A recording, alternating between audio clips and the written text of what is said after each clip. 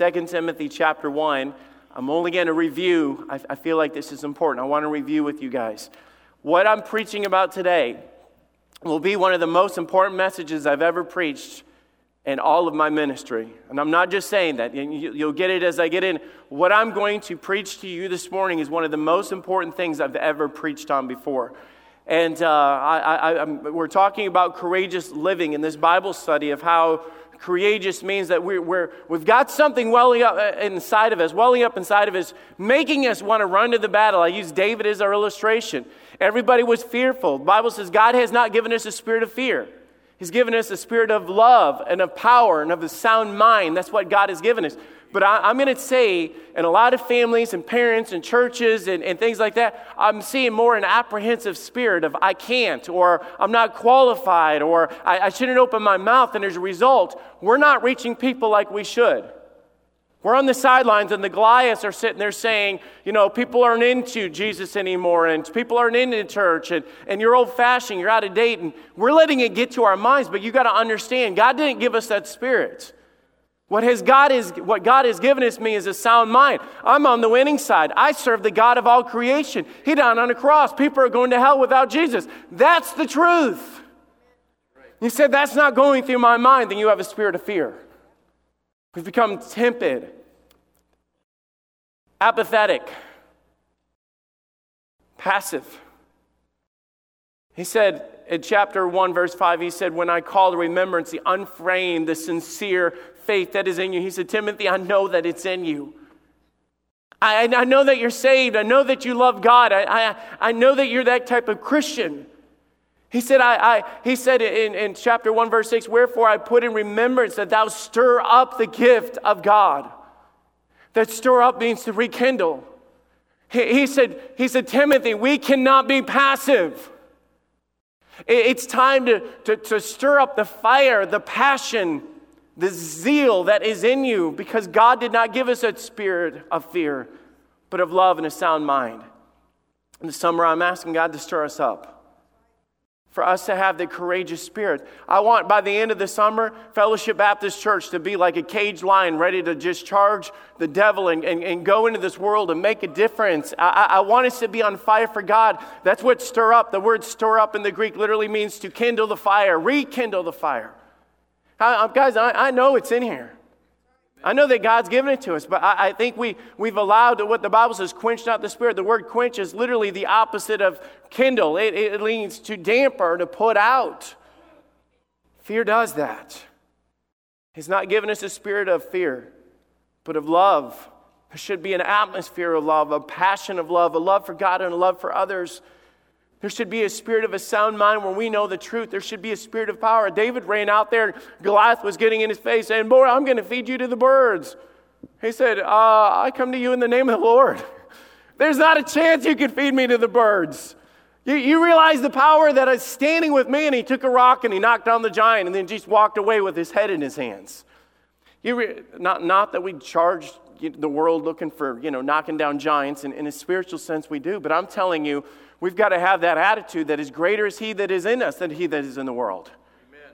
Amen. We've got to understand that we're on the winning side and God's given us the power to do this. But I told you last week, why don't we have this? I'm starting at the basis. I'm starting at the foundation. I'm starting over with all of us, okay? I'm getting down to this. I think we need to understand the foundational principles because we get so caught up in the Christian life of what we created and what we do that we forget about the foundational principles. Guys, we should be in church and we should worship and it's great to have choir, it's great to sing, it's great to have a program, it's great to have a witnessing and serving the Lord. Do you guys realize that there is something more important than witnessing to the lost? You say, no, that's not the most important thing. No, there's something more important than sacrificially giving to church or having missions. Before there was church, before there was lost people to reach, before there was families to lead, before there was schools, before there was church, before there was anything. Do you know what everything started? It started with one thing, and that was a relationship with God. You say, we've got to reach the world, we've got to charge the darkness, we've got to save people from the lost. You realize that you're never going to do that without first having a relationship with God? You say, well, I know that. Well, hold on. I know we know that. It's not a matter of me saying that I have the Holy Spirit inside of it. It's just a matter of if I'm actively pursuing the things that He's given me. I want to give a mental picture just to lay this out. I don't even want you to turning there. In Genesis chapter 2, verse 15, I know we talk about this, the fall of man and how man sinned and the garden, the fruit and all that other stuff. That's not even where I'm going with this. And the Lord God took man and put him in the garden of Eden to dress it and keep it. And the Lord God commanded man, saying, of every tree of the garden thou mayest freely eat. Now I just want you to get something. In the beginning, before there was sin, church, worship, evangelism, missions, whatever, it just started with God and man. God created and put man there. And God is talking to man, and man is talking to God. That was the beginning. That was creation. That was the purpose. Everything else around it was just the atmosphere that God created for them to enjoy the presence of God. Genesis 3:8, and they heard the voice of God. And I know they sinned and they ran. That's not my point right now. Just grab this. They heard the voice of God crying out to them in the garden. God looking for His creation. Adam, Eve, come on guys, where are you at? Adam, Eve, come out in the cool of the day. It was like it was just a normal, everyday, regular occurrence to spend time with God. It wasn't a program. It wasn't a Sunday. It was life. And they heard the voice of God walking in the garden. God speaking to them and them hearing God, and then God speaking to them and them talking back to God. You guys get, this is the foundation. This is the beginning. And they hid from the presence of the Lord. They were together. I know I'm missing a lot of the things that we normally bring out of there, but I'm looking at this. There was a fellowship. There was a union. They were together. Here's a scary thought. Listen to this. The most important aspect of our existence is the least practiced part of our life. For many. Can I say that again? The most important aspect, not of our life, literally of our existence, is one of the most least practiced parts of our life. If you are a Christian and you don't have a regular walk with God, you've missed the big picture of the very reason you were created. And that's why we have this life that everything is a struggle, and church is a struggle, and life is a struggle, and marriage is a struggle, and witnessing is a struggle. You've skipped first base.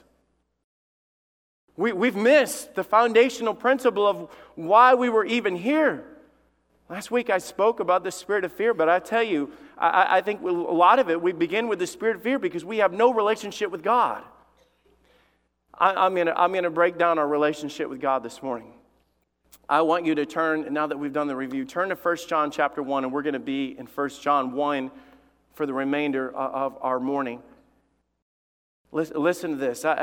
He's talking, the whole thing is about a relationship, an experience with God. Our relationship with God, number one, begins with our salvation experience. Before any of you check out on me and say, oh, okay, I know that part. I don't need you to skip this part. And I didn't even have plans to do it if it wasn't just for the fact that I was starting at the beginning of this and going through. And listen to this, in 1 John 1:3, and I want you just to get what he's saying. That which we have seen and heard declare we unto you, that ye also may have fellowship with us, that's within the church. And truly our fellowship is with the Father and with His Son, Jesus Christ. Did you hear that? The very beginning of the book about love begins and says, hey, we have fellowship with you. But he said, let me tell you, we have fellowship with the Father. And these things write we unto you, that your joy might be full. I'm going to lay it out like this. If you don't have a relationship and fellowship with God, you don't have the joy of the Lord. You just say, well, this is so basic. No, I'm going to tell you how many Christians walk in the church every week and they have no joy of the Lord. There's nothing bubbling up inside, and there's no zeal and passion and all the things that should be there. The word fellowship is a partnership. The word fellowship means communication. The word fellowship means communion. It doesn't mean we are to serve the Lord or we're just a witness for the Lord. Man, those should come out of our relationship with God. Those should be second nature because of our relationship with God. It's talking about your joy being full because of what we have in our lives. Look forward to chapter 4, verse 13. And he told you, here's the thing, begins with our salvation experience. Whereby know we that we dwell in him and he in us, because he hath given us his Spirit. We know. Hereby we know. Because of this, we know. You guys have to understand that there's so many Christians, there's so many people that say, go up to them and say, are you saved? And they say, I think so, or I'm pretty sure, or I grew up in church, all this. You realize in the Bible in 1 John chapter 4, he says, I'm going to let you know how you know that you are saved. You ought to know that you are saved. Amen. You need to know that.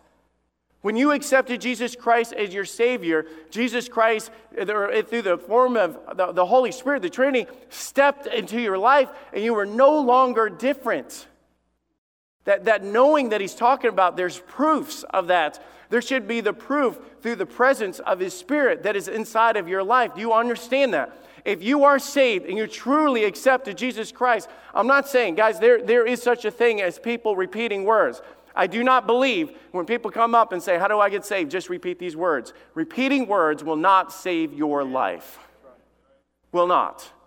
I could get you to say anything at any point in time. I've had people do that before. That just said, I'll say whatever I have to get you off my doorstep. I'll do anything to get you out of my living room. And I didn't understand that. The Bible doesn't say get people to repeat words. It says, if thou wilt confess with thy mouth the Lord Jesus and believe in your heart. There is a change of heart. God steps into our life, and I know we say, just pray and ask God to come into your heart. And I know that's a cutesy thing to say and things like that. The Bible says it's believing in our hearts. Being convinced, a change of direction. There's proof through the Spirit of God. Let me tell you what the Spirit of God in your life does. The Spirit of God in your life will bring conviction to your life. You cannot have the holy, righteous, almighty God in your life and walk into sin and not be bothered by it. Did you guys hear me? I and you and he and me. The Bible says that there is a connection, there's a bond that happens there. God says, I step into your life, and you sit there and you can go out and party and live it up and live in sin and nothing bothers you. Something is wrong inside of your life. You say, you're judging me. No, I'm telling you. When you got saved, if you got saved, the Spirit of God came to live inside of your life. And if the Spirit of God's inside of you, you've got the holy, righteous, almighty God living inside of you, and he will not be okay being in the wrong place. And if something doesn't sit there and jerk your heart and say, get out of here, you shouldn't be doing this. Now, I know we quench the Spirit of God, and I know we push him away, and I know we do those kind of things, and we still sin. David knew he was doing wrong, but he still sinned. But there should be some sort of bell, alarm, warning going off in your heart. We shouldn't be here. Then you get Christians that sit there, Christians. They get in the world and they have no change and no direction, and there's nothing going on in their life. They say this is wrong, and mom and dad have to drag it out of you. Your wife has to yell at you about it. Something is wrong. It's wrong. I'm not saying this to judge you. I'm saying this because I love you. How dare you stand before God one day and you sit there and say, I thought. God said, no, you missed it. God said, if I would have saved you, I would have stepped into your life. And if I stepped into your life, it's the Spirit of God. It's the presence of God inside of your life. Same thing with Adam and Eve in the garden. They did wrong. What did God do? Hey, where are you? Do you have that voice inside of you? Now, there is a difference between guilt and conviction. Sometimes you feel bad, like, oh man, I hope my wife doesn't find out. That's guilt. We have to cover it up and sit there and try to manipulate and lie. That's guilt. Conviction is I've done wrong and I feel horrible and I've sinned. There's a difference. The Spirit of God inside of our life brings peace. The Spirit of God inside of our life brings peace. I'm not saying that we don't go through hardships and trials and tribulations, but the thing is, the Bible says that God is the Prince of Peace. He steps into your life. There should be a presence of peace inside of your life. It means that perfect love, you know what, just giving it away, the Bible will say later in this passage that God is love. That perfect love that casts out fear, it's God in you that casts out fear. I don't have, and I'm not sitting here bragging. No, I am bragging. I'm going to brag. I'm not afraid to go to hell.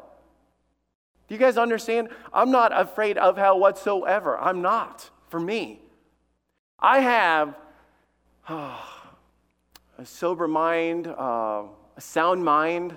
The Bible says that I am fully convinced in my heart that I have a relationship with God, and I know because that perfect relationship that I have with God, that perfect love that I have stepped in, it kicked out fear. And there's no longer fear in love because that perfect love has cast it out. It's no longer there. So many Christians that I say that, I'm trying to help you guys, and I'll be honest, I am only right now speaking to you how the Lord is leading me right now, because I promise you in my notes, I'm in another direction right now. But I believe with all my heart that you need to hear this. You should not go through life miserable. You should not go to church week after week after week after week and absolutely be miserable, because there's something wrong if you go home and there's no peace that is settled in your heart. Jesus was on the boat and he was with the disciples. You guys remember that? And everything was turmoil. When they called out to Jesus, Jesus stood and he said these words that were so foundational to what we have today. He called out and said, "Peace, be still." God is the one that declares peace in your life. When it was an utter mess and the storms were waving and they were taking on water and I am going to die, something changed when Jesus stood up and said, "I declare peace in your life." He is the only one that can bring peace to your life. Amen. The only one. So to lay in bed and sit there and think, I hope, maybe so, it's not right. Something's missing. Something's wrong. There should be. The Spirit of God comes in and He guides us and He brings us to understanding. There should be the proof through the Spirit of God. There should be proof through change in our lives. You understand that talk about the Spirit of God. Well, the Bible later in Galatians, it says, but the fruit of the Spirit, listen to this, is love, joy, peace, long-suffering, gentleness, goodness, faith, meekness, temperance, which is self-control. He says the fruit. You guys know what fruit is? Fruit is the evidence of something. It's what comes out of your life. You sit there and say, that's an apple tree. I said, no, I think that's a pear tree. No, it's an apple tree. I'm going to go over there and pull an apple off and say it's an apple tree. The proof is in the fruit. I know what it is by the fruit that it bears. You see, when the Holy Spirit is inside of us, there's something that transpires. And the thing that the Bible is telling us about in here, when you are saved and you accept Jesus Christ, the Spirit of God comes inside of your life. I and you in me. And because of that presence and because of that relationship, because of that presence of God in our life, God begins then to have the fruit come out of your life. And it is love. Doesn't that make sense? Because God is love. And if you have God in your life, there should be love. Doesn't that make sense? Perfect love casts out fear. God has not given us a spirit of fear, but of love. I am in a spirit of love because I am in the presence of God, because I have a relationship with the God who is love. Which means that should come out of my life. Now, if you sit there and there's no change in your life, and you're one of these people that walk around grumpy all the time, and you're honking at every single person that gets in your way, and you're constantly kicking the dog, and you can't get along with your kids, and you're constantly in arguments with your wife, and you have no joy when it comes to church, and you're critical about everything, where is the love in your life? I'm not going to say that we don't struggle, because the Bible does say there's the spirit that warreth against the flesh and the flesh that warreth against the spirit. They're contrary to one another, and as long as we're in this world, we're going to be of the spirit that are saved, but we're also going to be of the flesh. Do any of you guys struggle with your flesh? You know that you're saved? There's a battle that goes on. But I'm telling you, here's the thing that you need to check yourself. Make sure there's a battle. Do you know what I'm saying by that? If it's a matter of, I don't care. Everything about you shouldn't do that. I don't care. You shouldn't be there. I don't care. That's not right. I don't care. What's the matter to you? Who am I hurting? Blah, blah, blah. Like, what's in you? Because I tell you, if it's Jesus, it's sure not shining through you. It's not coming out of you in any way. Here's the third one. There's proof through the love that we have for one another. 1 John 4:12. Read this. No man has seen God at any time. But listen to this. If we love one another, listen, the proof is if we love one another, God dwelleth in us. And his love is perfected or completed or accomplished or manifested in us. If God is in you, then the proof of God in you is the fact that you will love others. There's a great fear with this. The great fear that we have with this is the fact that if you sit there, and now, guys, is there people you don't like? Raise your hand if there's people that you don't like. Raise it high. The rest of you are lying. In church, you're lying this morning. Amen. There are some people that I don't always like. And there's some people that I don't always enjoy being around. The Bible is saying here that there should be a love that God puts inside of us that you can love them even though you don't always like them. He says in this, verse 20, listen to this. If a man say, I love God, if a church member says, I love God, and he hates his brother, he is a liar. And you say, oh, how dare you? No. The Bible is our absolute final authority in our lives. God is saying, as your master and creator, if you dare sit there and say, I love God, and you sit there and say, what about him? I can't stand his guts. If he's there, if he goes to that church, if he's around, I'm not stepping foot in that place. I want nothing to do with him. I'm not going there. You are a liar if you say that you love God. You cannot say that you love God and hate your brother. Don't shoot the messenger, please. But I tell you, if we understand this, there's going to be conflict. Man, I don't like that dude, but man, I should love him, and I need to show grace, but I don't want to show him grace. I'd rather, there's that inner turmoil that's going to come in our lives, and I know that. It's going to happen with all of us. But God made it very clear that if the Holy Spirit stepped into your life, and he said, I'm in you, and you in me, we all like talking about how we're in Christ. Man, I'm on my way to heaven. I got to take it. Jesus says to us in that first verse that we read, he says, no, let me explain something. I also stepped into your life. You understand? I stepped into your life. And everywhere you go, I go. And I know your thoughts, and I know your anger, and I know how you treat people and all this. And if you sit there and I have no conviction or none of these things inside of my life, you say, why am I saying this? I'm saying this because a lot of people play the game. And they're empty, and they're filled with fear, and there's no passion for God. They have no evidence of God in their life. But this is what we do. We try to perform our way into heaven. There's a great danger for all of us, guys, when we start basing what we are going to do to get into heaven off of the things that we do here on earth. If we sit there and say, man, I'm faithful, and I'll talk to people and they'll say, you have no idea. Did you know I was one of the first babies in that nursery right there? That's great. That's not going to get you into heaven. You can be a deacon of this church and be on your way to hell. Did you know you could actually walk with Jesus, see his miracles, teach his teachings, and still go to hell? So I don't believe that. We'll just ask Judas. To be that close to Christ, to be that close with truth, to sit there and literally kiss the blood of Jesus Christ. You say, how is that? Jesus in the garden, sweat, drops of blood. Judas came up and kissed his face. To be that close for all of your life. And Jesus even gave this warning. He says, many will I say that day. Matthew 7:22, Jesus was speaking.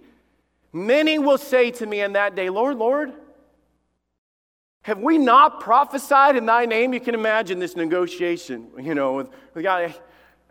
Do you have any idea what I've done? I have spoken. I have preached your name. And in thy name, in the name of Jesus, I've cast out devils. I've done amazing things for you. And in thy name, I have done many, many wonderful works. And then will I profess to them, Jesus, I never knew you. Let me extinguish something that some people have in their minds of saying there, well, they must have lost it somewhere along the line. Jesus doesn't have short-term memory, okay? He said, I never knew you. He didn't say, I knew you once, but you messed up along the way. He said, hey, by the way, I never knew you. You were never a child of mine, literally meaning I never stepped in your life. I was never in you and you in me. That never happened. That never occurred. That never transpired ever in your life. The very first step of becoming a courageous Christian for Jesus Christ is not doing more. It's not stirring up the Spirit of God if you do not have the Spirit of God living inside of you to begin with. I know that this is what God wanted me to preach, because this is my introduction. But I'm going to stop right here. And I'm going to tell you why. Because this was no accident. I couldn't get away from this. Why? Why in the world? Because we are really good at playing the game. Jesus spoke a lot of the Pharisees, a whole lot about the Pharisees. And the Pharisees were ones that had it all together. And everybody looked at them as these spiritual leaders. They had it all together. And I'm going to tell you what about the Jesus was confronting them. And he says, you know what? They are whited sepulchres. They would take tombs, and they would take this whitewash, and they would paint the tombs. They would paint the tombs white, and they look good. But Jesus said, I'll tell you what's on the inside. They're filled with dead man's bones. They are dead inside. I think about this in church. How many of us are that whitewashed Christian? I'll put that in quotes, okay? I'm saying if I was to come up to you, you know the words to say. You've got the Awana words on your wall at home. You can repeat the plan of salvation, all of that. But on the inside, you're dead. Let me tell every guy here. Just shoot you straight. If your wife has to convince you to go to church every single way, you cannot say that you love God, but you never want to come and worship Him. Something's wrong. Let me tell the teens that are in this room right now, if you're there and you're playing the game and you're sitting there saying that I love God with all my heart and I'm a Christian and all this, and there's no drive and there's no conviction, something is wrong inside of your life. I'm telling you. And I say this, and I'm passionate about preaching this message in whatever place that God puts me to do this, because I realized when I was 16 years old, although I was always in Christian school, although that I had awards all over my wall from Vacation Bible School and church and teen camp and everything else, although that my dad was a deacon and my mom was in charge of junior church and everything else, I was still on my way to hell. And I'll tell you, the biggest struggle that I had in my life was my pride. When God got a hold of my life, and that day on a Friday night in August when I was 16 years old, I refused to go forward because of the fact that I was with people that thought that I was Christians, and there was no way that I was going to look stupid. But thank God the conviction of God was greater than my pride on that day. And I remember welling out with tears, and that's the grace of God saying, Tony, I know what you deserve, and I know I should let you go to hell in your arrogance and your pride, but I love you too much to let that happen. And that conviction got a hold of my life. And I remember pushing through, and I got all the way to the end, and I went down, and I fell at the altar, and the guy came up and was like, I know this dude. And I said, are you okay, Tony? I said, I need to accept Christ. I'm playing this game. You know how I knew it? Because I was so dead inside. I was dead inside. Numb. The great I am was words on a screen. It was not a message in my heart.